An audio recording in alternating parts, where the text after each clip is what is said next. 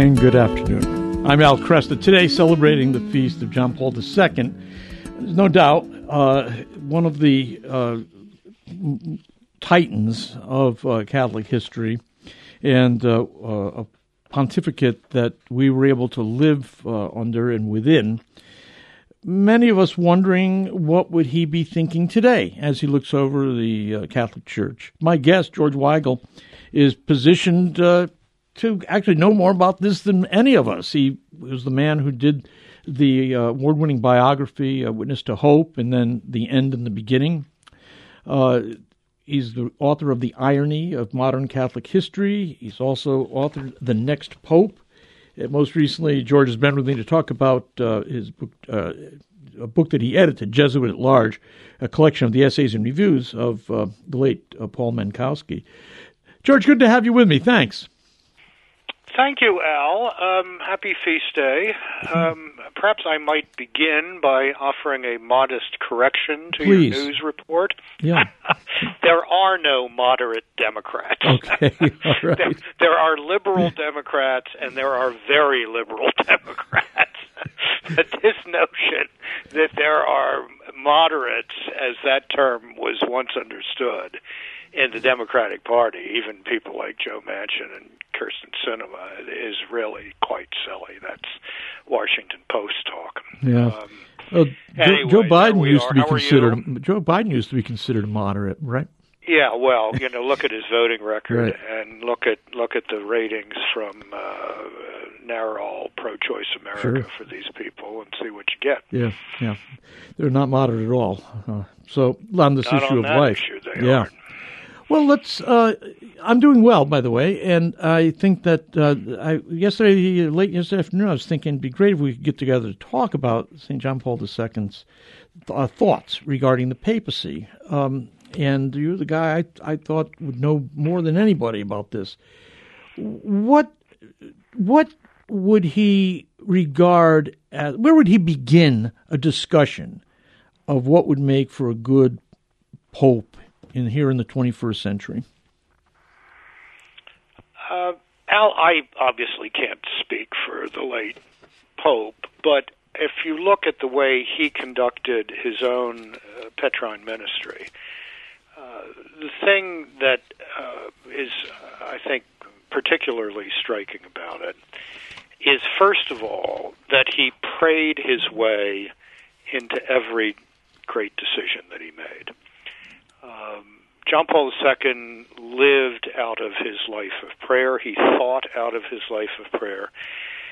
He initiated things in the life of the church out of his life of prayer. And if you don't understand that about him, you really just don't get the man. He prayed his way into his exercise of the office of Peter. Wow. The second thing that I think is most striking about this is how well he understood what he didn't know. And that is why he surrounded himself for almost 26 years, until his physical circumstances made this impossible, at breakfast, lunch, and dinner every day with a rotating cast of characters from all over the world who would keep him informed about the life of the church, public life, cultural life, all over the world. I mean, he got the usual press briefings and the usual reports from Vatican embassies around the world, but he knew he needed more. And he knew that he had to keep learning in order to be the servant of the servants of God. Mm-hmm. Henry Kissinger once said that in high office you spend down intellectual capital. You don't build it up. Right. I'm sure there's an element of truth in that, but John Paul II kept building up his base of knowledge for over 2 decades, and I think that made him as compelling and effective as he was. But the first point is the crucial point. the deep, intense life of prayer, asking constantly the same question every morning: what is the Lord asking of me today? And sometimes the answers he got, I imagine, were not altogether agreeable. Right. Right. Yeah.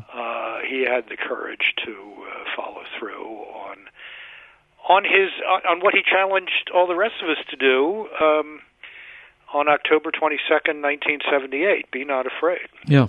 Yeah. Open the doors to Christ. And I guess that would be the third thing I would say. Never forget, he would say to any future successor, never forget that you are a priest and bishop. Never forget that you're a baptized Christian. Don't imagine yourself the chief executive of a non-governmental organization in the business of good works. Right. That's not who you are. That's not what the Catholic Church is. And your works will only be effective if they emerge out of that fundamental task of the Church, which is to witness to Christ and proclaim the gospel. Mm-hmm. Mm-hmm. He never forgot that he was first and fundamentally a radically converted disciple of Christ. I mean, that's what we all strive to be, and we have that. We can strive to have that in common with him. That's right. There's a great moment, I think, that captures this. It's during those 9 remarkable days in June 1979 when he goes back to Poland for the first time as Pope. I think it was June 9th. It was either the 8th or 9th, or 8th or the 9th. He goes to this little town of Wadowice where he grew up, and he goes to the parish church. And, this is where he had made his first communion. This is where he was confirmed. This is where he was an altar boy. This is where he prayed on Sundays and during the day. And what does he do? He makes a beeline to the baptismal font, and he kneels down and kisses it. And there's, in that church today, by that baptismal font, a photo of that moment. Mm-hmm. That's very revelatory. It tells us that he understood that baptismal day was the most important day of his life. Yeah. That was the day that he became a friend of the Lord Jesus Christ. That was the day that made everything else possible. His priestly ordination, his episcopal consecration, his papacy, none of that is possible without that baptism, and everything was an expression of that baptism. So when our friends and listeners go to Wadowice, it's very I think they'll find it very moving yes. to go to that church. I've been there, and I agree. See that baptismal font. Yeah, which is exactly where it was. It's magnificent. In 1920. And the also the museum, which is next door there. What do you think he would see as significant changes in the world that the Church is witnessing to? He's been, we've had the 2 popes since his passing. What would he think would be the most significant change that Catholics are facing in the Western world in particular? If you look at his apostolic letter of 2003, Ecclesia in Europa, the Church in Europe, it's a kind of report card on what had happened, not simply in Europe, but throughout the Western world, since the revolution of 1989 and the collapse of the Soviet Union in 1991.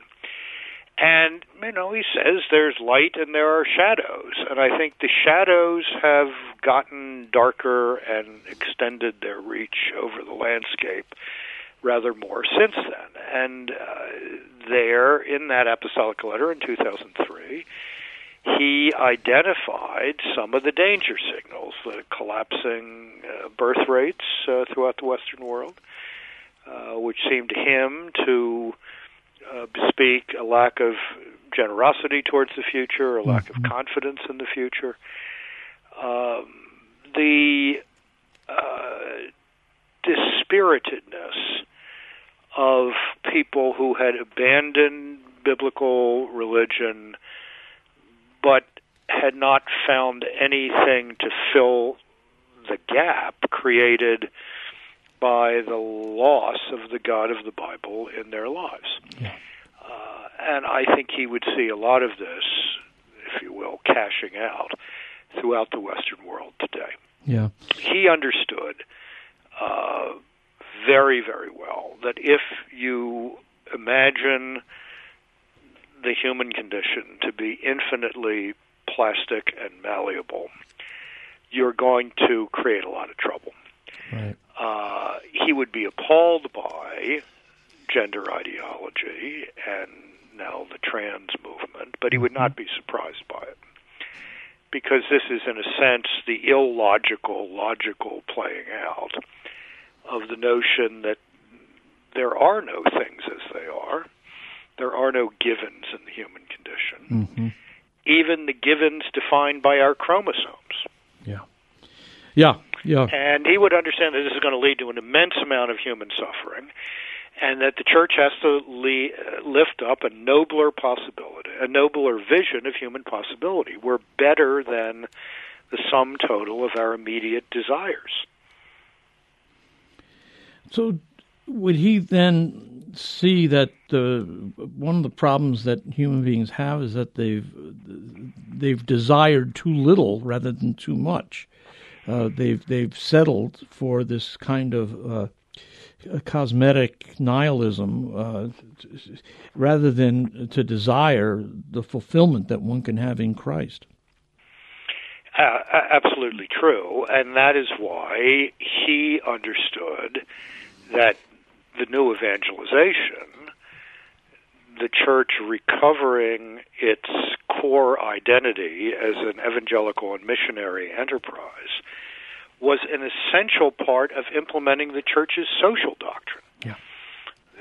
Until you recover in the Western world the Jerusalem pillar of the great Western civilizational project. We've talked about this dozens of times before. The West is built on the pillars of Jerusalem, Athens, and Rome. Right. Biblical religion, Greek confidence and reason, Roman law.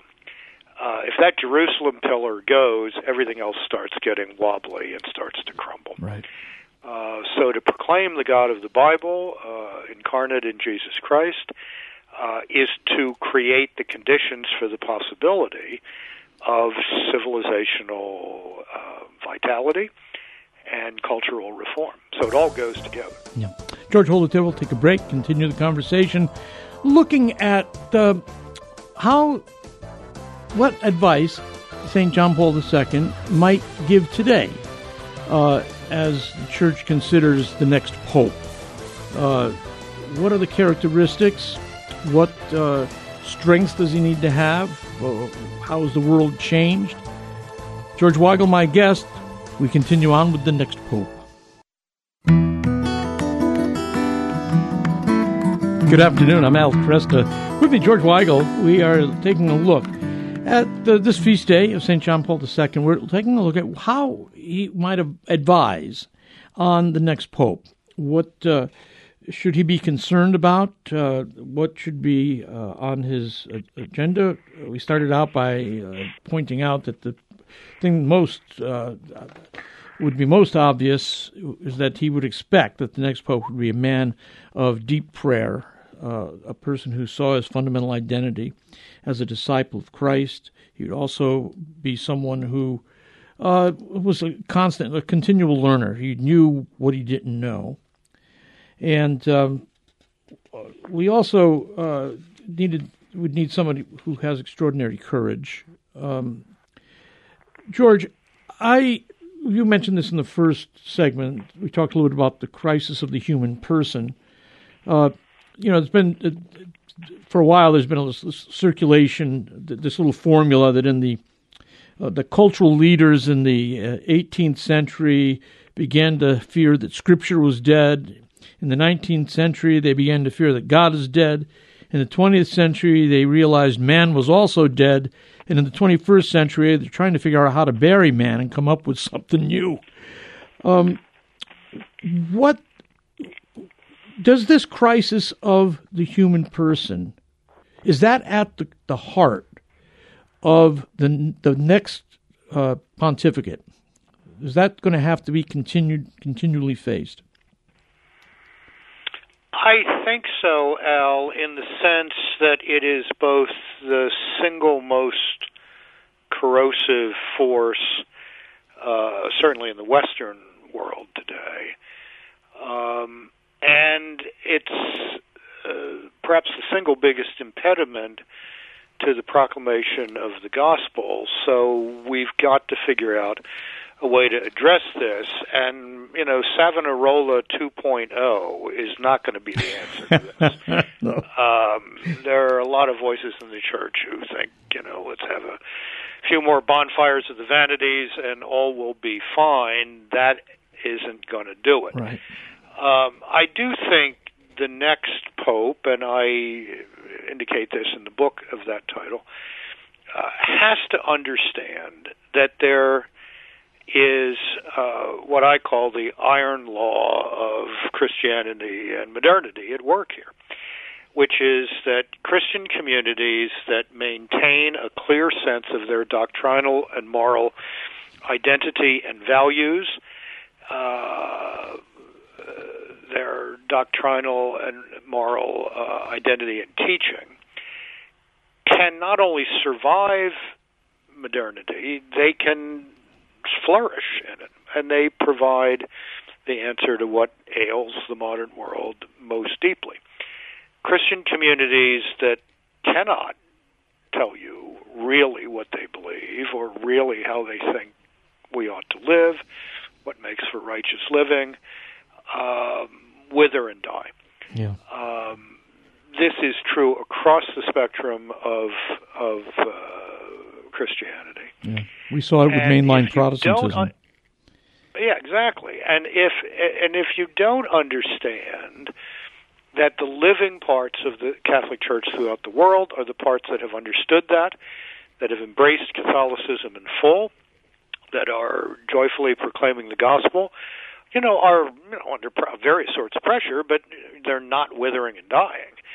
It's the Catholic light parts of the Catholic Church that are withering and dying. Yeah. Yeah.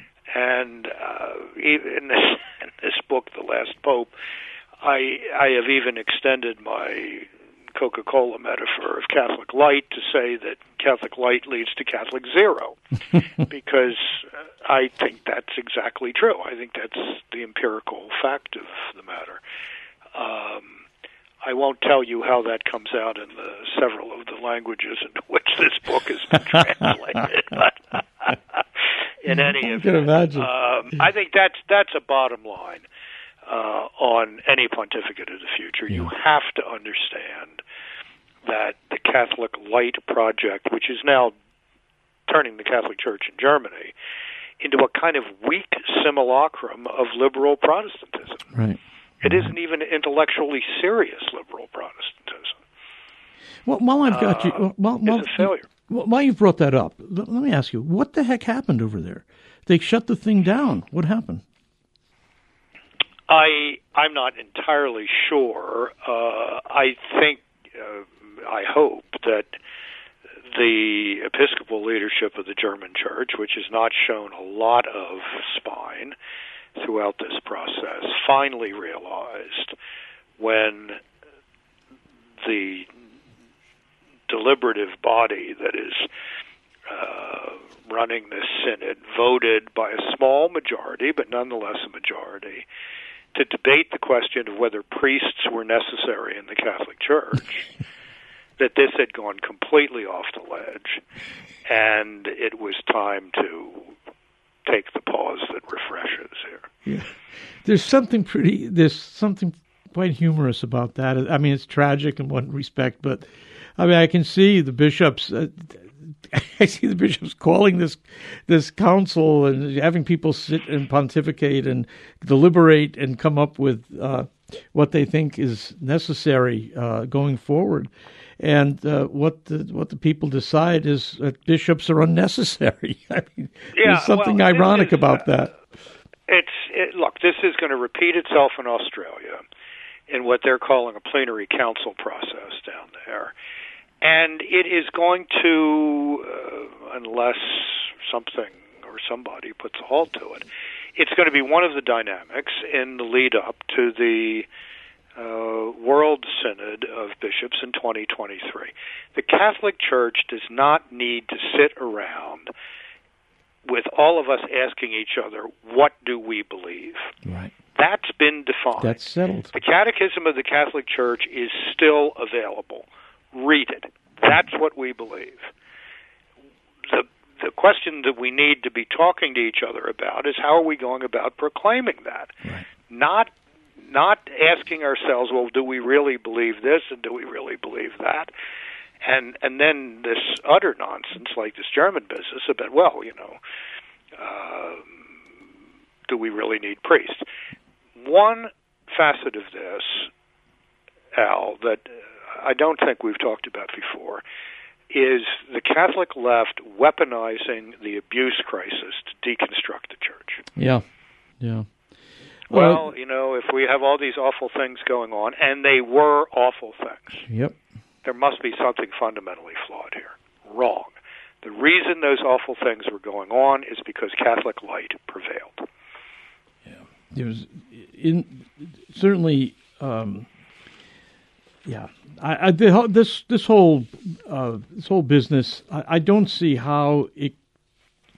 There's no logical reason why it should indicate that these were failures of particular priests and various bishops whose governance was weak and too compromising.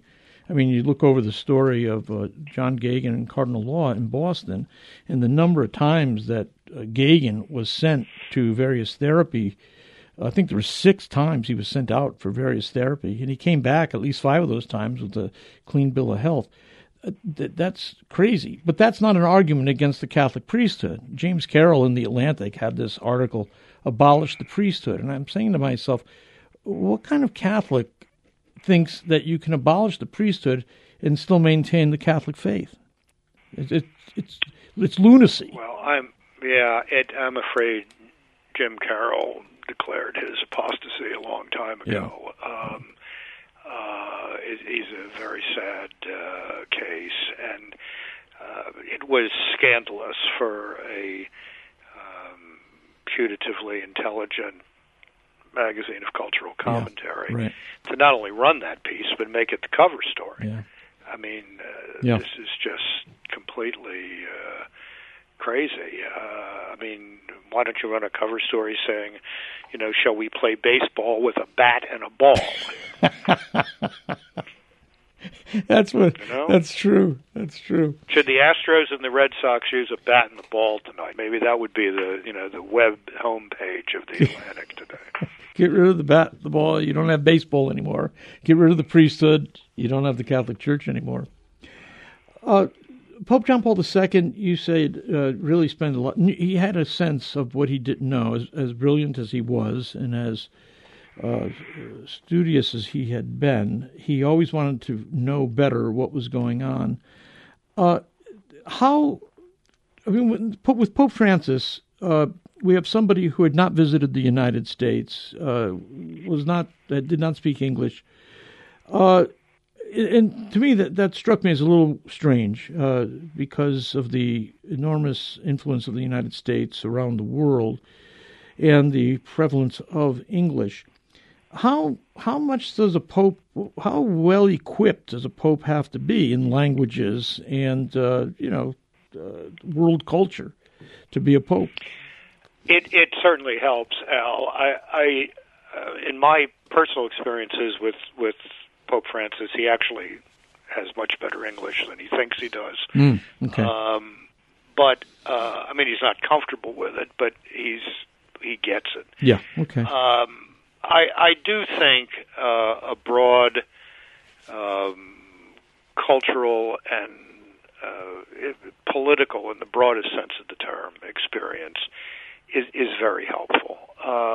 But even a pope of a more limited life experience could be a man who understands that he needs to gather around himself on a regular basis people who will speak candidly to him about how they understand the particular situations that they're familiar with. One of the great mythologies of the present pontificate is that Pope Francis, by living in the Casa Santa Marta, is in touch with a lot of people. That is nonsense. The security is every bit as tight, if not tighter, than it was when John Paul II and Benedict XVI lived in the Apostolic Palace. The Pope, I'm told, eats with mostly the same people all the time. He does not invite in the kind of rolling cast of characters that John Paul II had at his table. And I think future popes would be well advised to make sure that they're in touch with a broad range of human personalities. My guest is George Weigel. Our topic today, the next pope. John Paul II's feast day is today. We're asking, what would he envision for the next pope? What characteristics, what qualities?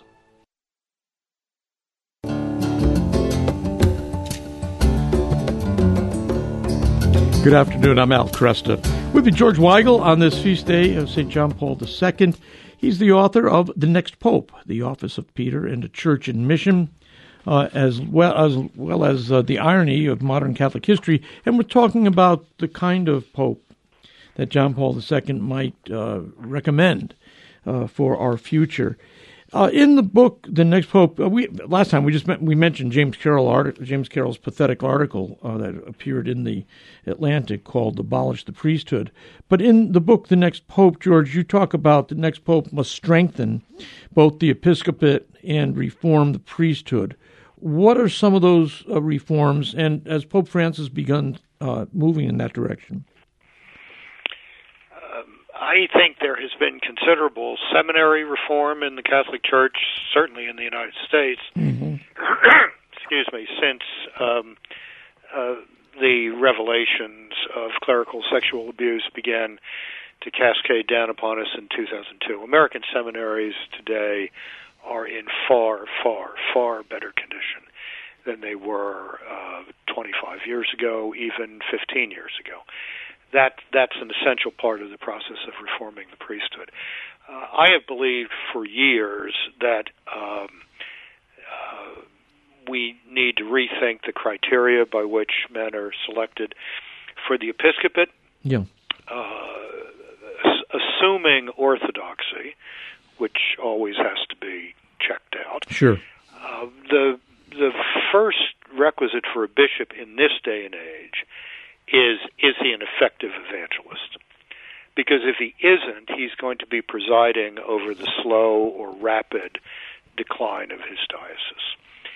Bishops have to be chosen who can grow the church, not simply manage decline in a humane way. And, you know that by seeing whether a man's parish has grown under his leadership, whether the seminary he's led has produced good young priests, whether the campus ministry he's led has been flourishing. There are lots of empirical measures of this. So I think that would be extremely helpful going forward. I also recommend in this little book, The Next Pope, that the consultation process for the selection of bishops be broadened. Now, such as it is, it's almost exclusively other bishops and some clergy. Lay people see things in a man, for good and for ill, that fellow clergy often do not see. And I think a discreet, confidential conversation with lay people who have the good of the church at heart would help in surfacing candidates for the episcopate. Otherwise, the episcopate becomes a self-perpetuating men's club, right? And that's not exactly what we're looking for here. Yeah. So I think some of those tweaks in the process would be helpful. Yeah. Speaking of laity, there's been certainly we've seen the laity become more active since the Second Vatican Council. I like to point out that the whole phenomenon of Catholic radio is really largely a lay-driven enterprise.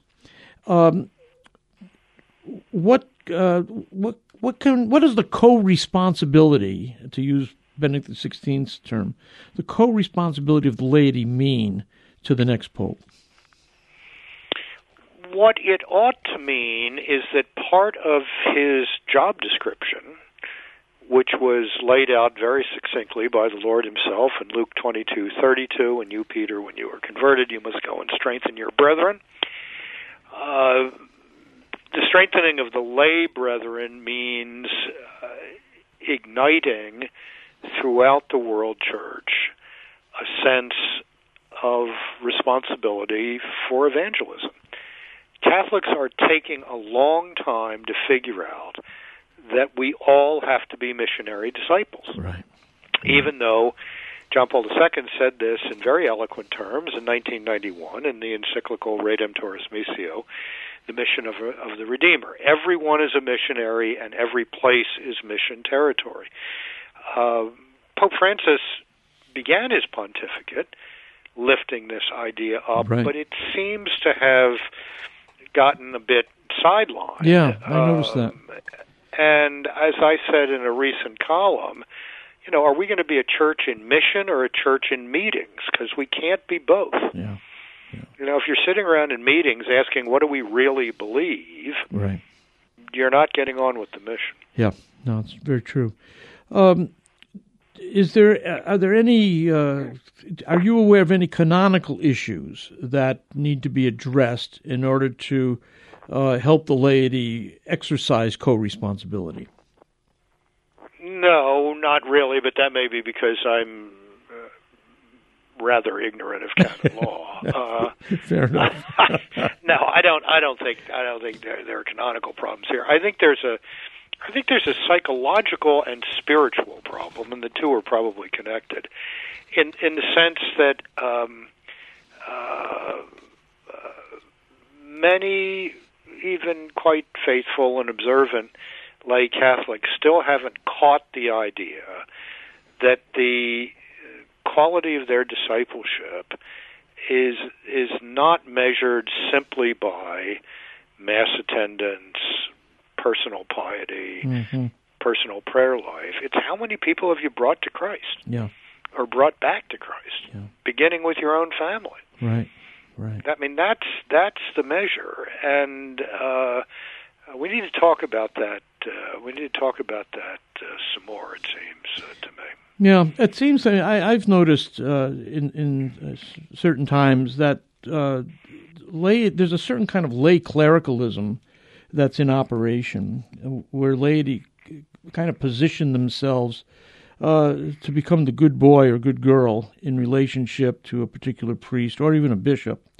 And there's not real human engagement there. It's a matter of sycophantic behavior, and I think there's some lingering weirdness from the clergy laity distinction that I think is unhealthy. I was speaking recently to a large group, several hundred people of prominently placed Catholics in the eastern part of the United States, and I gave my standard presentation on how we have become the Church of the New Evangelization, and this is a great transition from Counter-Reformation, Catholicism, et cetera, things you and I have talked about many times. And during the Q&A, somebody says, okay, what do we do? I said, well, it's really a retail question. Invite somebody to Mass with you. Mm-hmm. Invite somebody to come back to Mass with you or to come with you to Mass. Bring people into your home to show them Bishop Barron's Catholicism series. Take people to a beautiful Catholic facility like the National Shrine here in Washington. Get the conversation going. Yeah. And it has to be retail. You're not going to do this on a wholesale basis. The culture won't let you. It's got to be retail. Yeah. The world of ecumenism. There were some great strides made on the doctrine of justification. But it seems as though, at least formally, that the ecumenical initiatives have kind of ground to a halt. Or maybe I'm simply ignorant of those that are going on. Go ahead. We're in a pause phase in the modern ecumenical movement. It's very difficult to have serious ecumenical conversations with dialogue partners who keep moving the goalposts. Yeah. When the Anglican Catholic dialogue began with great expectations and hopes immediately after the Second Vatican Council, the Anglican communion was not ordaining women to the priesthood and the episcopate. Right. Was not fundamentally redoing its understanding of the nature of marriage. Well, I mean, what are we going to talk about when the dialogue partner has just changed? It's not so much changed the goalposts; it's changed the playing field. I think the other thing we have realized painfully in the dialogue with Eastern Orthodoxy is that there are centuries of built-up, almost psychological barriers here. I mean, no Catholic of my acquaintance says to themselves, I am not in full communion with the Ecumenical Patriarch of Constantinople, as an essential part of their Catholic identity. Right. I mean, do you know anybody who says that? I don't. There are millions of devout Eastern Orthodox in the various forms in which that great spiritual tradition exists, for whom the statement, I am not in full communion with the Bishop of Rome, is an essential part of their Orthodox identity. And until we get over that,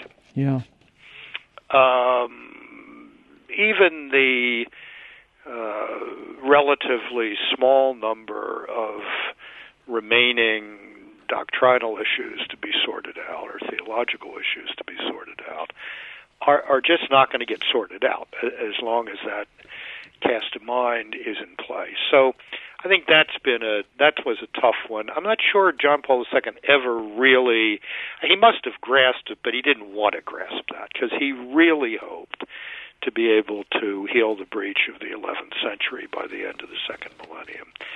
And I think one of the biggest problems with doing that was this cast of mind in much of the Orthodox world that the fact that they are not in communion with the Bishop of Rome is an essential part of what it means to be an Orthodox, capital O, Orthodox Christian. Let me jump to a quality that John Paul II had that I wonder if future popes ought to have it. He was a rock star. He was a man of the theater. He understood the dramatic gesture. He had a virile masculinity, a sportsman.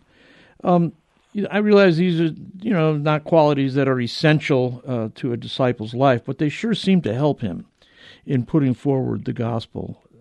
Should we be taking these qualities seriously? It's a very interesting question, Al, because as we get to the end of this conversation, let me say something perhaps a bit surprising. And that is that I think we need a bit of downsizing in the papacy. Okay, very good, sure. That the papacy has become, in too many Catholics' minds, the sole focus of the Catholic reality. And that's true. just not true. Yeah. and people are obsessing on the Pope in a way that is not healthy, is theologically quite odd, and maybe it would take a Pope with a really vibrant personality, public personality, to say, "Hey, look, I'm not all that there is to the Catholic Church," to get this point across. Yeah. But this is a question of balance that really needs to be pondered going forward. The two most beloved popes of the last 60 years, John the 23rd and John Paul II, yep. canonized on the same day, were entirely different human personalities. That's true. That's true. So, there's no one cookie-cutter model here in terms of what kind of human personality you're looking for. Very good. George, thanks so much. Yeah. Thanks, Al. We'll talk soon. Thanks. George Weigel, again, the book that most directly deals with this is The Next Pope, and, of course, his magnificent biography of John Paul II, and then also The Irony of Modern Catholic History, all very valuable.